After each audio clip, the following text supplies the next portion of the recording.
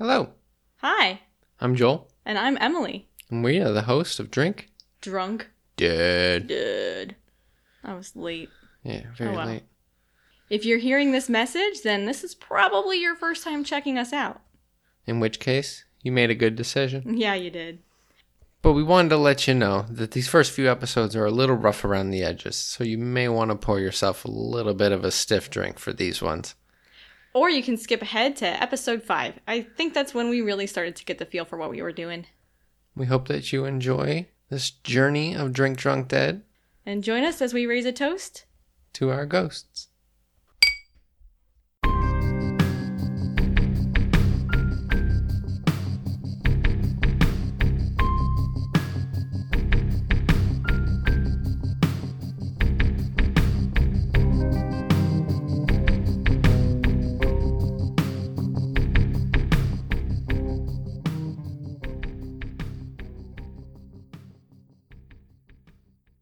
So this is Drink Drunk Dead. Dead. Dead. And this is our first episode Numero uno. of our podcast. Yes. Yeah.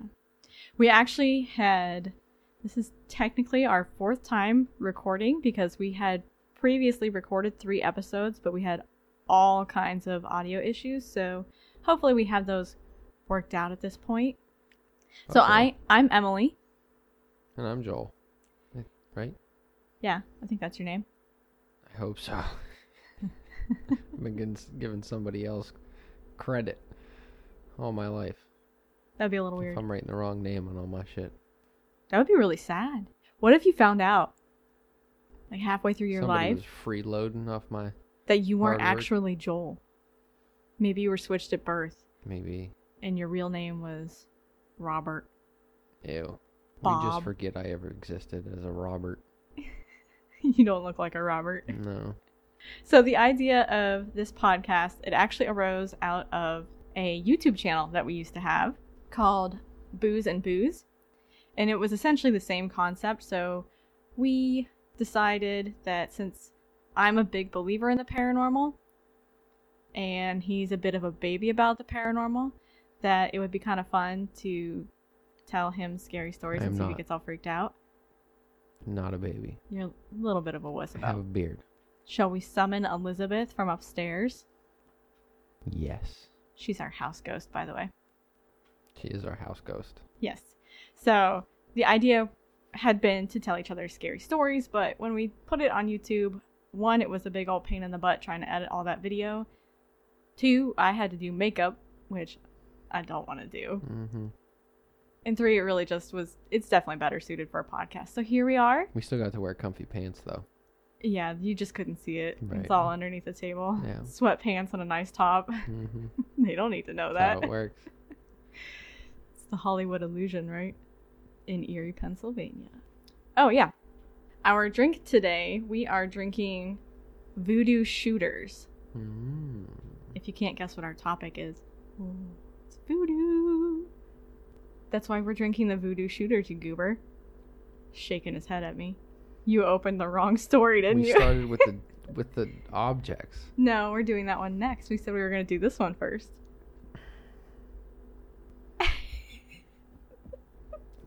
See, I told you we recorded 3 episodes already. I read the other one because I was getting prepared for the other one. So we're doing voodoo, and we have Voodoo Shooters. And what goes into it, it is a 1/2 ounce each of a coffee liqueur, and then, what is it? It's like a cream. Rum chata. Yeah, it's rum chata. And then we used a gold rum. It's calling for high proof rum, but I don't know if they don't make 151 anymore. At least I can't get it here. It might have been behind the counter.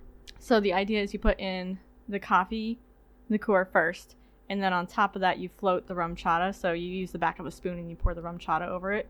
And then on top of the rum chata you float the rum, and it makes this really pretty 3-tier. It kind of looks like a little 3-layer cake. It's pretty tasty. It has kind of a cinnamon coffee taste to it. Mm-hmm. I like it. Like a Bailey's. Yeah.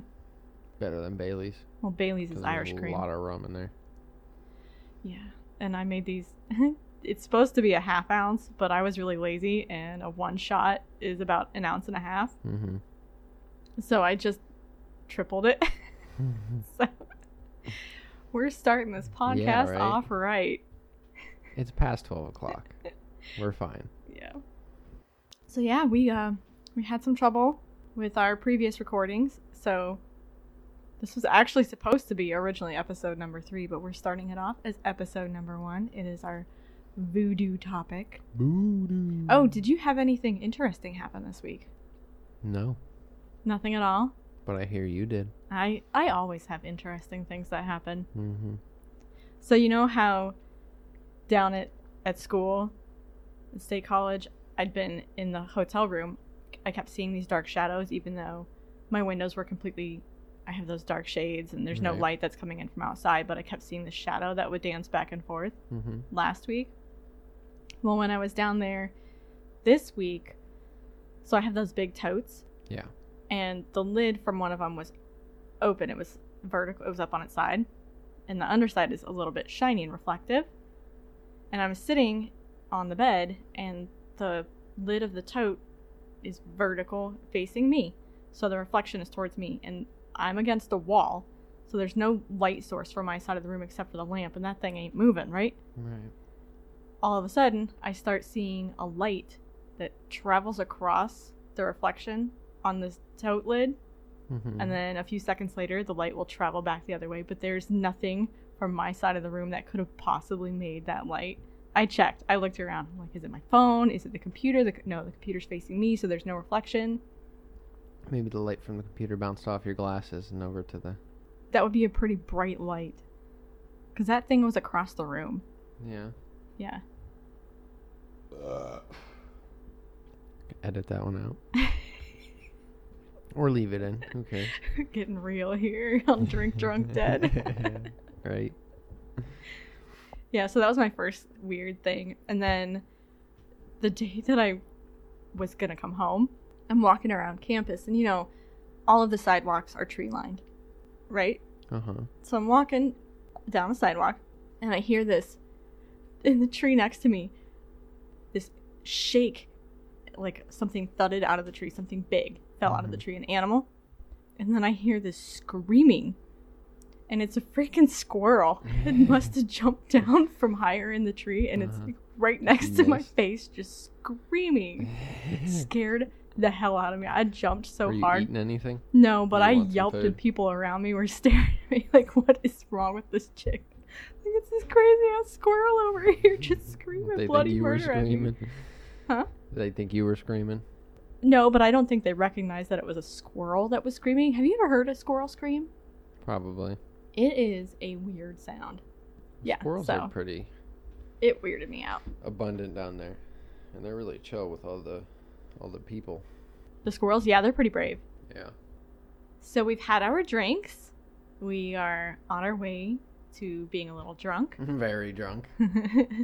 If you are over 21 and you are not driving anywhere, we invite you to join us. Go ahead, make up one of these voodoo shooters. I almost said shaker. That ain't right. Voodoo shaker? Shooters. Make a voodoo shooter and join us. So now it is time for the dead. So do you want to go first, or shall I? I'll go first. You go first? Okay. So, I have a story from a woman, never gives the name. She is a psychiatrist in training. She works at a psychiatric hospital. She's doing, what's it called? They're not rounds.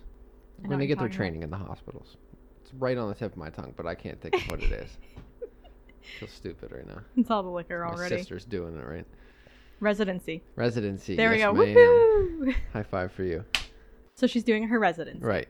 She starts off by saying, the stories I have heard within these walls could fill a book, but there is one in particular that has caused me to lose sleep. So she has this new patient whose name is Tamise.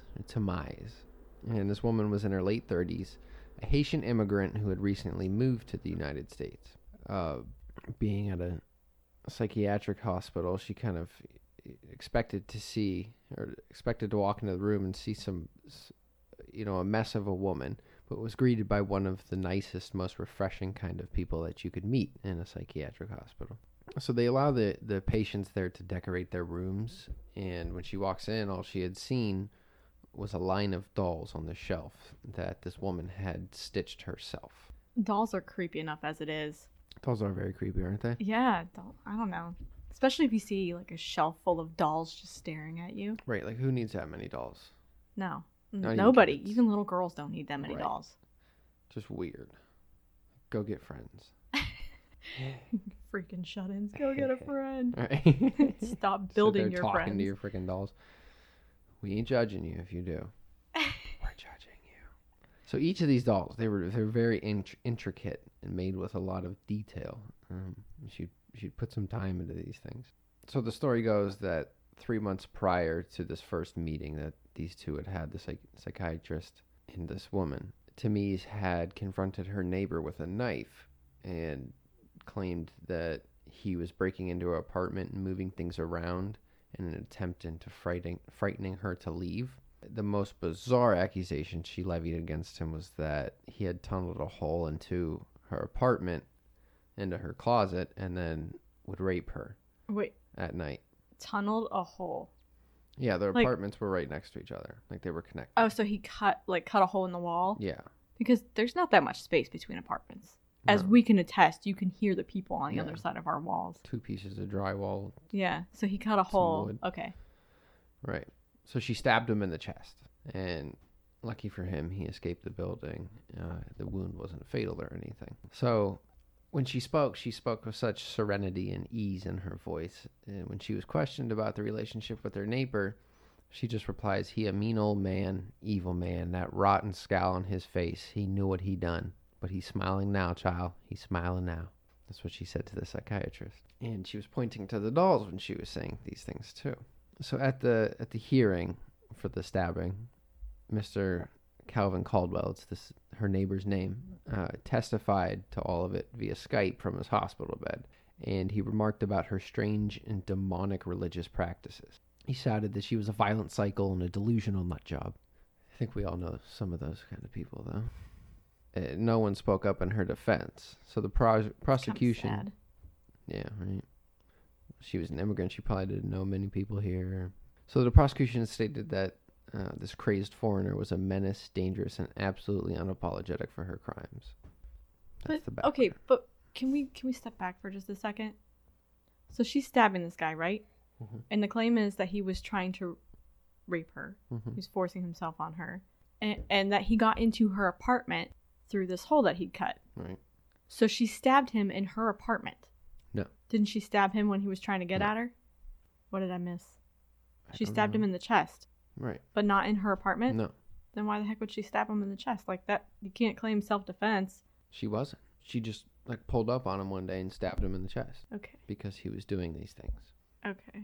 Are you confusion? I am confusion. About what? Arkansas. Why, America?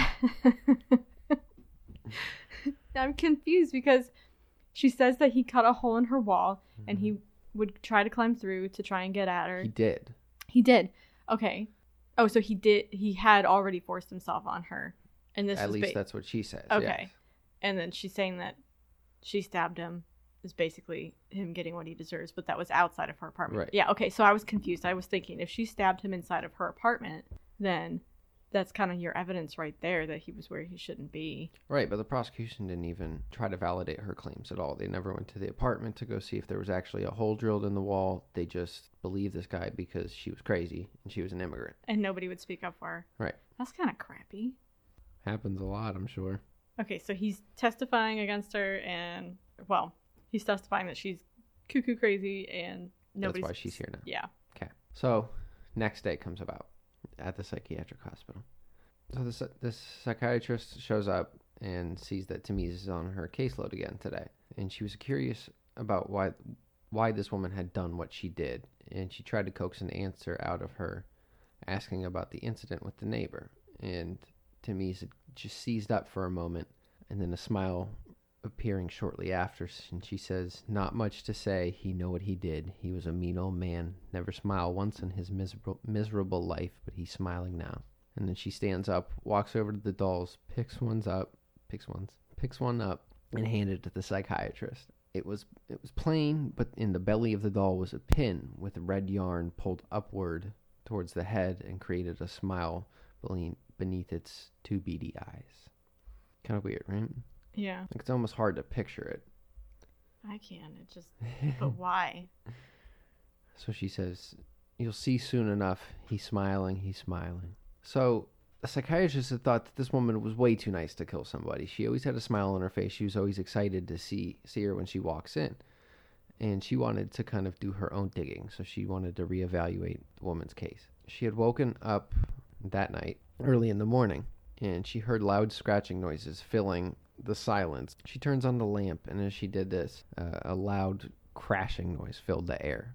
So it was coming from the closet. So she grabs the lamp. Stupid, right? Why would you grab the only thing that's giving you light? Try to defend yourself with it, and walks towards the closet. So she turns on the light in the closet, and she sees a life-size version of the doll that Tamise had shown her. Okay, have you seen the episode of Supernatural? No. No, you don't watch Supernatural at all. Yeah. So there's this episode of Supernatural where they go to this town where everybody's wishes are coming true. Mm-hmm. Like, this guy wishes for the love of his life to love him forever, and another kid wishes for superpowers, and this little girl wishes that her teddy bear was real, and it's this life-size teddy bear, and it's a drunk, and it's all depressed about the real world. It's like Ted. It's what it makes me think. No, this thing, it wasn't like a little teddy bear. It's a full-size, 6-foot, human-sized teddy bear that's a drunk. Just hates the world. It needs to come on our show. Yeah, it could come tell us some of its stories. Yeah. Yeah. But that's what I try to pictured. get him. He might be a little expensive, though. Yeah. That's what I pictured when you said life-size doll. And... Yeah. Or the My Buddy from the early 90s. The My Buddy dolls. Those things were creepy, man. They were 3-foot tall dolls for kids, and they looked like other kids. They were creepy. Yeah. The commercials just have this kid sitting, the My Buddy doll sitting up in a tree looking down at people. It's creepy. Didn't like it? No. You never had one? No. You should get one. Pass. That's pretty funny. But that's what I'm picturing when you say life-size dolls. These creepy dolls sitting in the closet just staring at her. Hello. We're coming for you. So she sees this doll that's staring right into her eyes and the pin in its stomach. So behind the doll was a crude tunnel that was excavated from the next door apartment. So the doll began to walk towards her until she eventually fell on the bed. A hand grasped her shoulder when she fell back, turning to see Tamise's smiling face crouched next to her bed. And she says, "Now you've seen what he done. No matter, he's smiling now. He's smiling now." And then she wakes up. It was a dream. How do you sleep after that? Right? I'm taking the whole week off. No, thank you. So she gets to work the next day, and she saw once again that she was going to be meeting with Tamise. Instead of being excited this time, she was dreading it. She didn't want to go in after that dream. It freaked her the hell out. So she was feeling nauseous walking into the room, and Tamise was smiling more bright than usual this day. And before she could even say anything, Tamise asked, "How did you sleep last night?" And so she runs out of the room, leaves the building, and takes the day off. Do you blame Rightfully her? so, right? Peace out. Yeah, like, no thanks. So as she's heading home, she wanted to settle the debate in her head about the truth. And she had memorized Tamise's address from a rap sheet and went to the apartment complex. So she rung up to the superintendent, wanting to ask him a few questions. And he was not fond of Tamise or the neighbor. Just saying that they were always just troubled. They were always so loud. Caldwell was always bringing people into the apartment, like just random people. And he was kind of just a Scrooge. He was always angry about something, never smiling, which was what Tamise had said, right? And then she finds out that Caldwell had wanted to take over Tamise's apartment because he wanted to knock down the wall and turn it into, like a double wide kind of. Which again was something that Tamise had said, that he was trying to kick her out. He was doing all these different things to scare her into leaving. So she found Caldwell's house and went up. And so she knocks on the door and nobody answers. Tries opening the door and it was open. So of course she goes in. It's like every TV show ever. Knock, knock, nobody's home. Oh, it's unlocked. I'm just going to stroll right on in. There couldn't be any legality issues here at all. There's blood pouring out from underneath the door frame. I wonder what this is. Right? So when she goes in, she says that the room was just absolutely disgusting. There's garbage all over and a pungent smell that kept hitting her nose, just smacking her right in the face with it. And it becomes even stronger as she gets nearer to the kitchen. So she's looking through, rummaging through things, and as she made her way to the bedroom, making note that this would be the room adjacent to Tamise's apartment, the smell got even worse. So she knocks again on the bedroom door, and there's no reply. So she goes into the bedroom, and when she opens the door, the smell had assaulted her nose more than it had in the kitchen or even outside of the door. She wanted to run, but some smell or some force was pushing her to find the truth. Some smell, yeah, right. It's just so bad. She's locked in place. Putrid smell, but you need to go find it. So she goes into the room again, which is all just dirty and shit thrown everywhere. And she sees that the dresser that's along the wall was askew. So she got on her knees, pulls it out even further, and finds that the wall has been ripped apart and there's a little tunnel. So she pulls out her phone to shine a light in. And what she sees was pure terror. Mr. Caldwell sat there in Tamise's closet, facing towards the opening with dead, beady eyes. A knife plunged into his stomach, and through the gaping hole in his gut, he had yanked out his intestines and pulled them across his mouth, stretching them upwards until what could only resemble one thing. Ew. A red, beaming smile. Ew, like he did that to himself? Mm-hmm. So That's she had placed messed. a spell on this man. That's what she did with the doll. The pin was the knife, and the red yarn was his guts coming around over to make him smile. That is messed up. It's pretty fucked up. Like, she could have just done something like the Joker, you know? Double She had smile to make him, with the Joker. She had to make him pull his guts out and do it that way. That is brutal. Yeah. I don't even really know what to say to that. Don't fuck with Tamise. Yeah. I mean, what he did was awful, and by no means is it something he should get away with. It's not a forgivable thing, taking what he did from her. Mm-hmm. But that's a pretty horrific death. Right. That's something they used to do in the Middle Ages when they would, like, draw and quarter. The drawing was pulling your guts out while you were still alive. Mm-hmm. Yeah. That's nasty. Pretty freaky. Yeah. Freaky shit. Not a fan. Not a fan? Mm-mm. I don't know that I am either, but that's why you don't fuck with the freaky ones. The quiet ones you gotta watch out for. So that's your story. That's my story, and I'm sticking to it. Tamise's sad story with a dark end. Yeah. What goes around comes around, I guess. Dude, I bet that guy's haunting that apartment now. Right. Could you imagine running into his ghost? What that must look like? Instead of a dress, you know, the traditional white dress ghost, it'd just be his guts falling behind him. Ugh. Mm-mm. Or maybe there's this nasty smell that follows him everywhere. Like you smell him coming before you see him. It's freaky. That's how you know he's there. Yeah. Ew. Ew. I bet he's just as much a jerk in death as he was in life. Probably even more. Running around, big old sourpuss. But she put that forever smile on his face. He's smiling now, child. He's smiling now. No. Okay. Your turn, baby. My turn. Let's do it. So, my story starts in, I'm going to mispronounce this, Manchac Swamp. Manchac Swamp. It's also known as Ghost Swamp, and it's a wetland that's about a half-hour northwest of New Orleans, and it's everything that one might expect a supposedly haunted place to look like.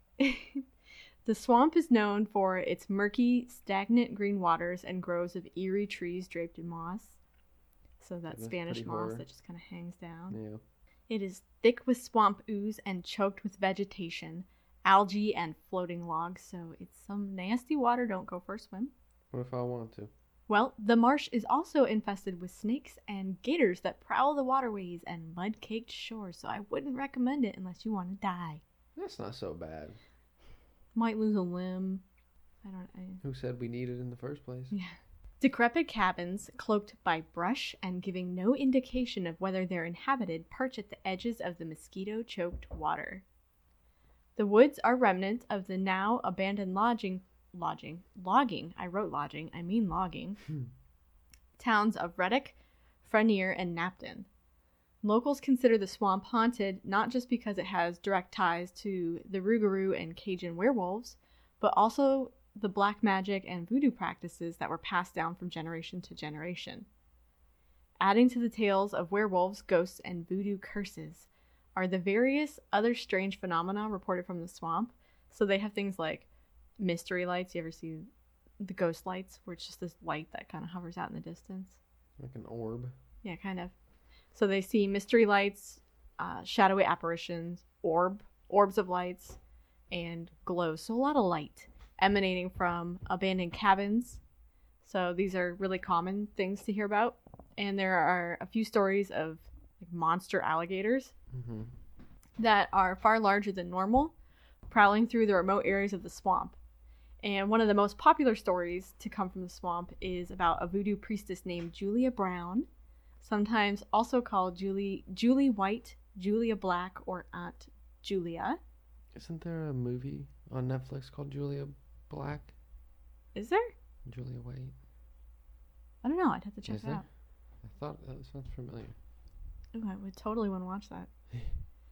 So according to legend, Julia Brown cursed the swamp before the time of her remarkable death in 1915. She cursed it before she died? She cursed it before she died. Okay. So I'm going to give you a little bit of backstory here because her life was really interesting.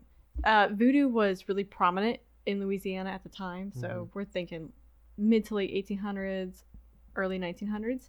And it had been brought to the area by the West African slaves during the colonial period and the refugees that had been escaping the Haitian Revolution of the 18th and early 19th centuries.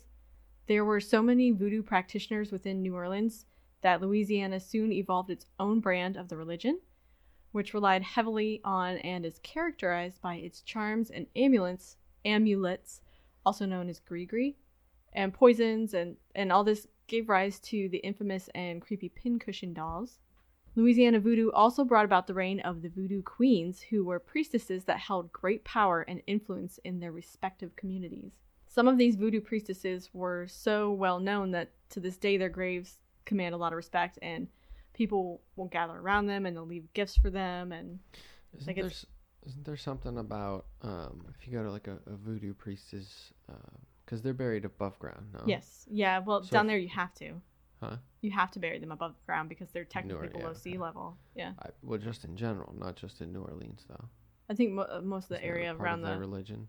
No, I think that's just it has to do more with the region. Okay. Well, I heard something that there would like if you go to a voodoo priestess burial site and if you put an X on their tomb, like you ask them to do something for you, you put the X, and then if they grant it, you have to come back and circle it.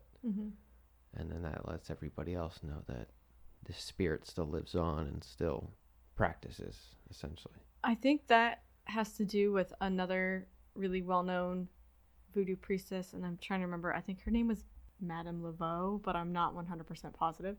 But yeah, they really command a lot of respect. And voodoo in the tabloids and in Hollywood, they make it out to be this really dark thing, but it's actually a practicing religion, just like Christianity and Islam and Catholicism and all that. And it's not, the religion isn't dark. There are dark aspects to it, like any religion. We have demons and the devil in Christianity, for crying out loud. But most of what this faith is about is healing and caring and taking care of your community. And it's really, it's not a dark religion. It's about taking care of people and taking care of the ones around you. So voodoo is not meant to be dark, but there are people who use it that way, just like there are in any other religion. So who was Julia Brown? She is described by local legend as a voodoo priestess that lived near the end of the swamp and worked with residents in the town of Frenier in the late 1800s to early 1900s.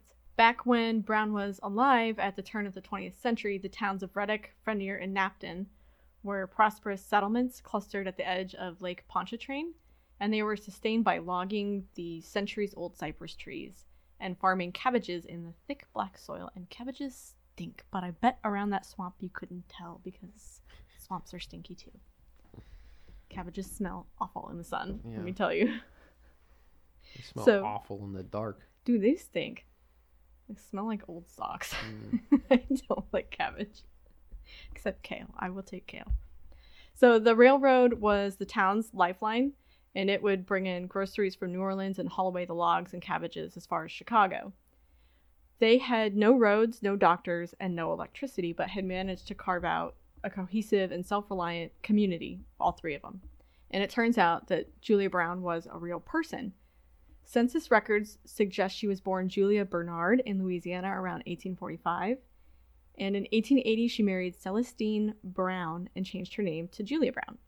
About 20 years later, the federal government gave her husband a 40-acre homestead plot to farm, property that likely passed on to Julia after her husband's death around 1914. A modern New Orleans voodoo priestess, Bloody Mary, who's also been interviewed by the Ghost Adventures guys. She did a thing on when they went to New Orleans. They interviewed Bloody Mary, so she's well known in New Orleans. So Bloody Mary told Mental Floss, which I think is just an online publication, that she has found references to a voodoo priestess or queen by the name of Brown who worked in New Orleans around the 1860s before moving out to Frenier. So it makes sense logically that this is the same person. Mary notes that because the towns had no doctors, Brown likely served as the local healer and midwife, using whatever knowledge and materials she could find to care for local residents. And Mary says that Brown was not a revengeful person, and that makes sense. Did she use voodoo in her medical practice, or was this before anything like that? She was a practicing voodoo priestess, but voodoo again was meant to heal, so she would have known how to use. Right. So did she use, like, I guess, common medical practices to treat people, or was it like it would have been local herbs and spells and and prayers to gods and things like that. Got you. Right. So all this agrees with legend, which says that Brown was really good to the residents, and in return the people respected her. She was known for her charms and her curses, as well as for singing eerie songs with her guitar on her porch. We all know those creepy old ladies. We were watching the spoon clapping creepy old lady today. That woman was skilled, man. She had a talent. So she helped mothers during childbirth and aided in the curing of illnesses and infections that were difficult to treat and manage, especially when you're that far away from regular civilization. Mm-hmm. So based on circulated stories, Brown was a relatively good-spirited person, but that all changed when the village started to take her for granted. People became ungrateful for her kindness, which led to her voodoo practices to kind of turn dark and turn into curses. Pissed, huh? She's pissed. Yeah, she got mad. And that really started to terrify the neighborhood. Mm-hmm. She's known for making hand gestures that no one could understand and staring at others with an intensity that would terrify a holy man. But could you imagine if you're an angry old woman and you know that you terrify people and you intimidate them, you just sit on your porch and you make some weird hand gestures and it scares the crap out of the kids in the neighborhood. Yeah. It might mean nothing at all, but it's scaring people. Probably a little bit. I'm sure she laughed to herself about that. You probably would. Oh, I totally would. Yeah. Doesn't mean anything at all, but it's giving me a good little kick. Yeah. So according to reports, residents of the town would hear Brown singing. They'd hear her singing concerning lyrics in which she predicted terrible things that would happen to the people that had wronged her. An oral history account from longtime area resident Helen Schlosserberg. What a name. Yeah, it's a Schloss. Put you too many S's. Schlosserberg. You have to say Schlosser. Your tongue just can't do it. So her account says that Aunt Julia Brown always sat on her front porch and played her guitar and sang songs that she would make up. And shortly before she died, she was heard repeatedly singing and chanting, "One day I'm gonna die, and I'm gonna take all of you with me." And then she dies. Does everybody go with her? Well, on September 29th in 1915, the day that Julia is being laid to rest, a tremendous Category 4 storm with sustained winds of 145 miles an hour approaches the coast of Louisiana. And it hits the town, causing a devastating tidal wave that sweeps through. In Frenier, where Julia lived, the storm surge rose 13 feet and the winds howled at 125 miles an hour. Many of the townsfolk sought refuge in the railroad depot, but that collapsed and it killed 25 people. Damn. Yeah. Altogether, close to 300 people in Louisiana died, with almost 60 in Frenier and Ruddock alone. So these are small towns. Do you think every time a hurricane comes through it's because a voodoo priestess passes? No, I think it's because of global climate change these days. I think voodoo is more likely than this climate change you talk of. Sometimes I really don't appreciate your sense of humor. Okay, so a lot of people died, right? Mm-hmm. Small towns, 300 people dead. When the storm cleared on October 1st, Frenier, Ruddock, and Napton, those 3 small logging towns, had been entirely swept away. The homes were flattened, buildings demolished, and miles of railway tracks had washed away. I put washed destroyed. Shows you I don't edit this all before I read it. One of the few survivors later described how he'd clung to an upturned cypress tree and shut his ears against the screams of those drowning in the swamp. And think about it, like if you don't drown or you're not crushed by buildings, but then you're dragged out by this tidal wave into the swamp with the gators and the snakes. Mm-hmm. Who can survive in the water? But it's not like, I think the alligators would probably be already a little bit overwhelmed. I don't know that they'd straight up be looking for a meal right away, because alligators aren't necessarily always aggressive. I think they're like a lot like sharks. They only hunt when they're looking for a meal.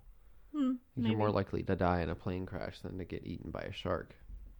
I am not an alligator biologist. I really cannot tell you how Change accurate your major. Huh? Change my major. Okay. A newspaper in 1915, the New Orleans Times-Picayune, I love that name, Picayune, documented Julia Brown's funeral on the day of the storm. And so I'm going to read this verbatim. There might be some bits that they're not PC. They're a bit offensive. But this is the actual publication, so I'm reading this word for word. Many pranks were played by wind and tide. Negroes had gathered for miles around to attend the funeral, oh my lordy, of Aunt Julia Brown, an old negress who was well known in that section and was a big property owner. The funeral was scheduled. Aunt Julia had been placed in her casket, and the casket in turn had been placed in the customary wooden box and sealed. At 4 o'clock, however, the storm had become so violent that the Negroes left the house in a stampede, abandoning the corpse. The corpse was found Thursday, and so was the wooden box, but the casket has never been found.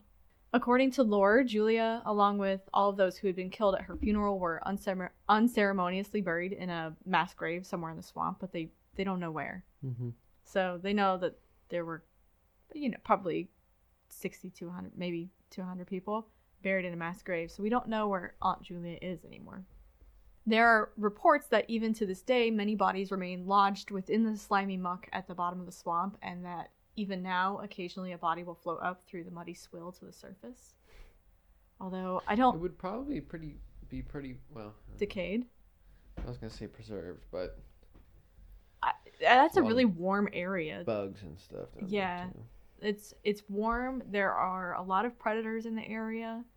It's not like being buried, like a body that's found in the peat moss in Ireland and Scotland, where it's abiotic, which means there's no oxygen there. Mm-hmm. So there's nothing to break down the body in the peat moss, but there probably is in the swamps. It's not that inactive of an area. And there are enough other things there with the tides and salts that I can't imagine those bodies would be that well preserved there. We'll have to do some digging, literally. Even if it isn't that well preserved, seeing bones pop up or skull float by, that's still nasty. A little bit terrifying. So there's a femur. Yeah, gross. Floating down river. Many tried to rebuild the town again, but most simply abandoned the island that was once Julia's isolated home. It's believed that her curse lived on, which is the purported that's, I don't like that word. Purported? Yeah. It's believed it's the cause of a fatal collapse of the Manchac Bridge in 1976.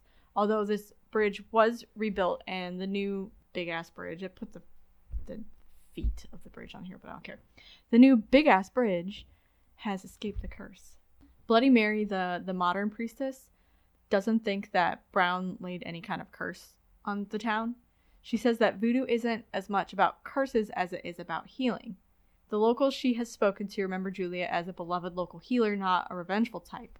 In fact, Mary suggests that Julia's song may have been more warning to the townsfolk than a curse against them, and perhaps Brown even tried to perform an anti-storm ritual and was unable to stop the hurricane before it was too late.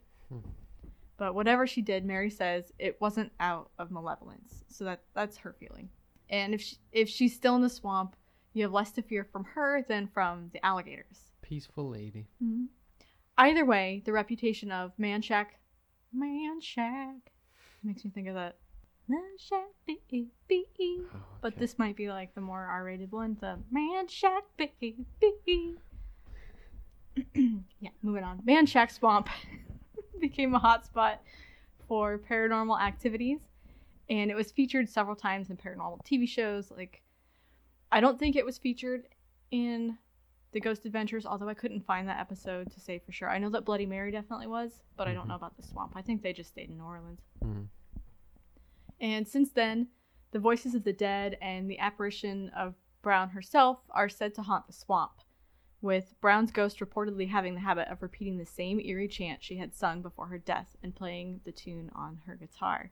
Visitors and locals report tales of moans and screams from an unknown woman's voice, and cries from the victims of the old hurricane can still faintly be heard in the distance.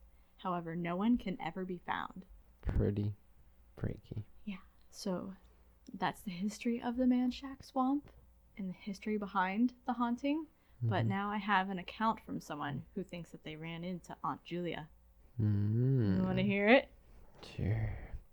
Okay, so this was submitted 4 years ago on Reddit No Sleep by Boobaloo the Stink. And you know, when I look at the Reddit, I go through, I look at what people post. Mm-hmm. So I'm making sure that they're not posting a whole bunch of stories and they're not just practicing story writers. Mm-hmm. This is the only thing that she put up that had anything like this. Yeah. Everything else was, I'm a mom, here are all my mom stories, oh, I waited at Starbucks and it sucks, kind of stuff, right? Basic white girl shit. I didn't get my pumpkin spice latte and now I'm upset. I don't know. God, No. I got salt stains on my Uggs. Fuck. No. So it's basic, it's definitely like, it's just basic mom stuff. Stuff I could relate to. Yes, you can. Okay, so she says, my husband and I are from North Carolina, but my mother recently remarried and moved to Hammond, Louisiana. I'm also pregnant, and I desperately needed to take a vacation to see my mom because we both really miss each other, and she can't be with me all the time now. Kind of sucky, but it was a great excuse to go see my mom and her new husband and go to a Mardi Gras parade in New Orleans, since it wasn't that far away. And heck yeah. Although I imagine it wouldn't be as much fun if you can't drink. And with your mom. Like, what if your mom can drink, but you can't? No, I don't think she went with her mom. I think she went to Mardi Gras with her husband. It just wasn't that far from her mom, where her mom lives. Oh. Yeah, I wouldn't want to go to Mardi Gras with my mom. Your mom gets plastered and then starts collecting beads. No. Oh my god, if she ever listens to this, I'm cutting that out. We ended up going and having a pretty cool time. I can't walk or stand up constantly without resting or having to pee. This baby likes to use my bladder as a bouncy cushion. So that kind of dampened the experience, but New Orleans is super cool. Scary and wild, but in a fun way. We slept in the next morning after the parade and ate breakfast before making the drive back to my mom's house. It's not a very far drive. It took us about an hour or a little more to get to New Orleans the day before, but I guess I had too much water and orange juice to drink with breakfast, and I knew I wasn't going to make it back to my mom's house without needing to do my business. Traffic was awful trying to get out of New Orleans, and we got lost once trying to figure out how to get back on the interstate. Yuck. So, needless to say, I had to go badly. She was doing the PB dance. Yeah. In her seat. The shuffle. It's hard when you have somebody pressing down on your bladder. Right. Just like no control. We saw an exit sign for a town called Reddick, so my husband took it in the hopes it had a restroom or a gas station. From what we could see, which was nothing, there was no gas station or restaurant or anything. So we kept driving down this little road just in case, and ended up at the edge of the water. So they're right at the edge of the swamp. Mm-hmm. It looked like a boat launch where the road disappeared unceremoniously into the swamp water. My husband said we could turn back and find another restroom, but there was no point. I was going to piss all over myself before we found another exit. I asked him to guard me so I could squat and do my business just in case someone else decided to drive down and launch their boat. As I'm trying not to pee on my shoes, which is a challenge, by the way. Anybody who says you can aim as a woman, there's only so much you can do. Just need to get a wider stance. Yeah, but try doing that when you're pregnant and your balance is all off. It's not easy, so I can feel her pain. As I'm trying not to pee on my shoes on the other side of the truck, I heard him give a strange laugh. He suddenly jogged around the truck and gave me a smile like he thought something weird was happening. "We've got company," he said, and looked back around the truck. He seemed perplexed but amused. And of course, I tried to finish as fast as possible and wipe with some fast food napkins while he waved his hands to rush me along. I figured whoever it was actually coming to greet us, and I didn't want to be caught with my pants down, literally. Not a good first impression? No. Not one you want to give at least? I need a sip of this voodoo. Do your thing, Voodoo. Shooter. I had shaker stuck in my head still. That liquor sank to the bottom of that one. Didn't mix it too well, huh? That's got me feeling something. So I tidied up and followed him around the truck and was kind of relieved to see that it was a little old lady walking toward us slowly and kind of awkwardly, as little old ladies are wont to do. "Where did she come from?" I asked my husband. He shrugged and gave me a sideways look that said, "It fucking beats me." But when she waved at us, we both waved back like it was the most normal thing in the world. We didn't feel threatened in any way. My husband muttered, Yeah, lady, we fucking see you." And I hit him in the arm so he'd shut up. Yes. It's totally us. That is definitely something you would say. Uh-huh. She looked just like any regular old lady. She was African American and had thin white hair and wore a big sack-like dress. It kind of broke my heart to see suddenly that she wasn't wearing any shoes. She waddled closer and I realized how rude we were being and pulled my husband out to meet her stride. I later figured out that we both thought she had Alzheimer's and had somehow wandered away from her family. But it occurred to me how very odd that was, seeing as we were miles from civilization in the heart of the swamplands. And I couldn't see how this little old lady could just wander down the interstate without someone noticing. It was very clear to us that there was no town of Ruddock. Nothing. Just a railroad track that runs parallel to the interstate and a boat launch. It was kind of unsettling. No houses or signs of life anywhere. So there's really no place that this woman could have come from. Right. Yeah, that would be weird. She was wandering for quite a while. Yeah, but you'd think, even if she's barefoot, you would think you'd be able to tell that from looking at her feet. Because it's not. She's barefoot? She's barefoot. Didn't they say she's barefoot? Yeah. You're saying you could notice she's barefoot?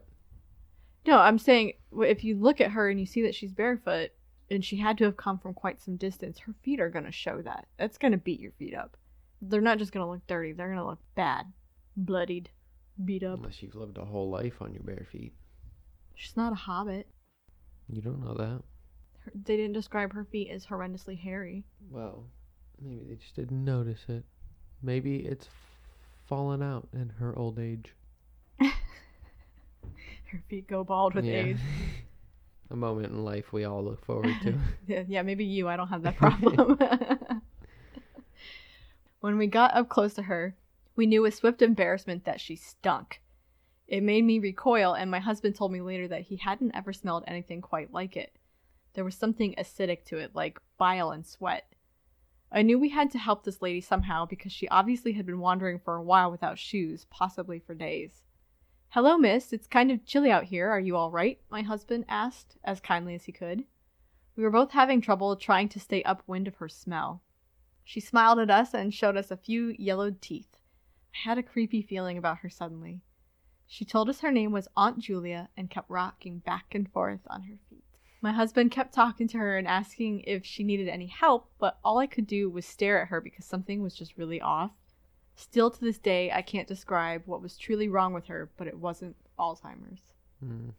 She held up a hand to my husband's face and interrupted him mid-sentence. He was telling her he was going to call someone to help her, probably some nice police officers or something else, right? Then Aunt Julia beckoned us to follow her. Instantly, we're both on high alert. My husband told me to keep calm and stay with the truck so he could figure out what was going on, but I held on to his hand because I didn't want him to go with her. "Let's just call the police and wait here," I begged him. "She's just a little old lady. She's wandering away to the water. Look, let me go bring her back if I can, and then we'll call someone," he assured me. He followed her out to the edge of the road where the water met it. I did too. He didn't really feel like arguing with me, so he didn't say anything when he saw that I had followed. The little old lady pointed at something off in the distance in the water. My husband and I both squinted really hard, but all we could see was something bobbing in the distance. I took him with me. Don't laugh at me. I know I sound ridiculous. Took him with me, she said. Her voice was stronger and way more menacing than I could have possibly imagined. Took who? Ma'am, please come back with us to the truck. We want to make sure you get home safe, my husband continued to try and reason with her. I took 'em with me, just like I said I would, she nodded. I couldn't take my eyes off of her. She looked angry. It was extremely unsettling, and I watched her rock back and forth on her feet in a restless way. Oh my god. Oh shit. Go back to the truck, Kay. What? Why? What's going on? Call 911. That's a fucking dead body. It's a floater, he shouted, pointing at the thing in the water. Aunt Julia started cackling just like someone you would hear in an insane asylum, and we both froze. Me watching her and him watching the body floating, bobbing in the swamp. I think that's the point when I'm Spartan kicking that bitch into the water and bucking it back to my truck. This is Ruddock! Kick. I'm not sticking around. Little old lady killed somebody and then put him out of the water. Yeah, right? I realized that she was out of her mind, but not in the way some old ladies are. I took him with me, she laughed, and several more bodies popped up out of the water like submerged corks. I felt my stomach roll, and my husband and I retreated from her. They just retreat. They leave the little old lady there. They're just like, no, you know what? It's gonna step back from you. Yeah. My butt's sticking to the seat. Okay. I waddled pregnant to the truck and grabbed his phone and dialed 911. I tried to keep my voice steady as I explained that we had found an old lady wandering around by herself off the Ruddock exit, and there were a couple of bodies floating in the swamp water. I stayed on the line with the operator for a few more minutes, describing several of the bodies. Women, men, possibly children. I remember breaking down on the line with the emergency operator because of the smaller bodies I'd seen. It's very hard to describe how horrified and upset I was. I also described the old lady and that she seemed to be claiming responsibility for it, but I wasn't sure. I made sure to explain to them that there was something very wrong with her. As I was relaying our location again and our names, my husband kept a close eye on this creepy laughing old lady. She never did stop laughing and repeating herself about how she took him with her. Took him with her. Took him with her. She kept doing this even when the first police car showed up. I know the officer saw the bodies. He even managed to smooth talk Aunt Julia into sliding into the backseat of his cruiser. As freaked out as my husband and I were, it would be a huge relief at least to be able to sleep easy later that night knowing that we had helped a crazy old lady get back to wherever she belonged and help solve some obvious deaths. We chatted with the officer for a little bit and he assured us that everything would be taken care of and took both of our statements. Soon another cop showed up and the first one went back to check on the old lady. Aunt Julia was gone. Maybe she's just really good at lock picking. That would be a good skill to have. Yeah, right? My husband and I even both looked for her in the back of the cruiser and tried helping the officer search for this old lady, but it was getting dark and I felt my feet getting too tired. Then the first officer noticed that the floaters he had seen in the water were gone too. Such a gross description. Floaters. I don't know. When I hear floater, I think of a turd. I was just going to say that. Water. I'm sorry. It's terrible because these are supposed to be people, but all I can think of is like turds floating around. Caddyshack candy bar floating in the pool. Yeah, right. Sorry. So the floaters are gone too. Just vanished. Adios. Nothing. Not a shred of clothing or a stretch of skin. Nada. We were about to ask if we could go home soon. I was more than a little shaken, expecting this crazy Aunt Julia to jump out at me from somewhere or whatever, when the second officer called my husband over. What did you say her name was again? He asked. She told me her name was Julia. My husband shrugged. I could tell he was too tired and just wanted to go home. No, she introduced herself as Aunt, right? The officer asked. He had this strange look of dawning comprehension that struck a chord with me. Something was up. He even looked a little confused himself. Listen, if you folks are trying to pull my leg, I'm going to have to accuse you of filing a false police report, he said, pretty sternly, kind of scared me. My husband bristled, but the first officer to arrive called him over, and we heard him assure the second officer that yes, he had helped an old lady into the back of his cruiser earlier, and no, nobody was in on any prank. Can we go? I mean, you've got everything from us if you need to talk to us again, my husband grumbled. They both decided that we could go, but asked us to keep our phones near us since they were going to have to do a search in the swamp at some point and might need immediate contact. So we left after they had checked the truck bed and inner cab in case crazy Aunt Julia was hiding. My husband and I really didn't know what happened after that. or if they ever found anything in the water. I don't know if they ever found the old lady either. I haven't yet heard anything newsworthy about Reddick or about a bunch of bodies floating around in the swamp, so I'm guessing nothing much happened after we left. I don't even know Aunt Julia's last name to see if she comes up in some obituary or nursing home escape account. Nothing. Nobody ever called us back, and we never were asked to go to a police station. Freaky. Yeah, and that's the end of her story. I wonder if there's anywhere in like police reports, like if there's any public records where they state this. I kind of wonder if this is something that happens a whole lot if they don't bother filing reports for it. Because do you really want traceable records of having to go out and investigate supernatural occurrences? Right. They probably don't want people knowing that they're doing that. Well, it seemed like the second officer knew of Aunt Julia, right? Yeah. So it must have been a tale that, or a rumor or something that went around town, like it happened before, or this woman had some kind of presence. Yeah, maybe. You know, obviously this legend of hers goes back 100 years. Mm-hmm. So, who knows? So it's a good thing we didn't go to Louisiana this year then. You ever want to go to Manchac Swamp? We'll stay away from that one. We'll just go to Tabasco Island. You just want to go try all the hot sauce. Mm-hmm. Be down. Get on a hot sauce high and then go to Manchucket Swamp. Manchucket? Manchucket. All right. So those are our stories for today, I think. Good stories. Yeah, we don't have any, since we haven't been able to post anything yet, we don't have any listener stories. Yeah. But if you do have some of your own stories, we would love to hear them, because those are definitely the best stories to get, are the personal, first-hand accounts of things. And you'll hear that I have a bunch of my own personal stories that I'll share over time, but we would really love to hear what you guys have to say.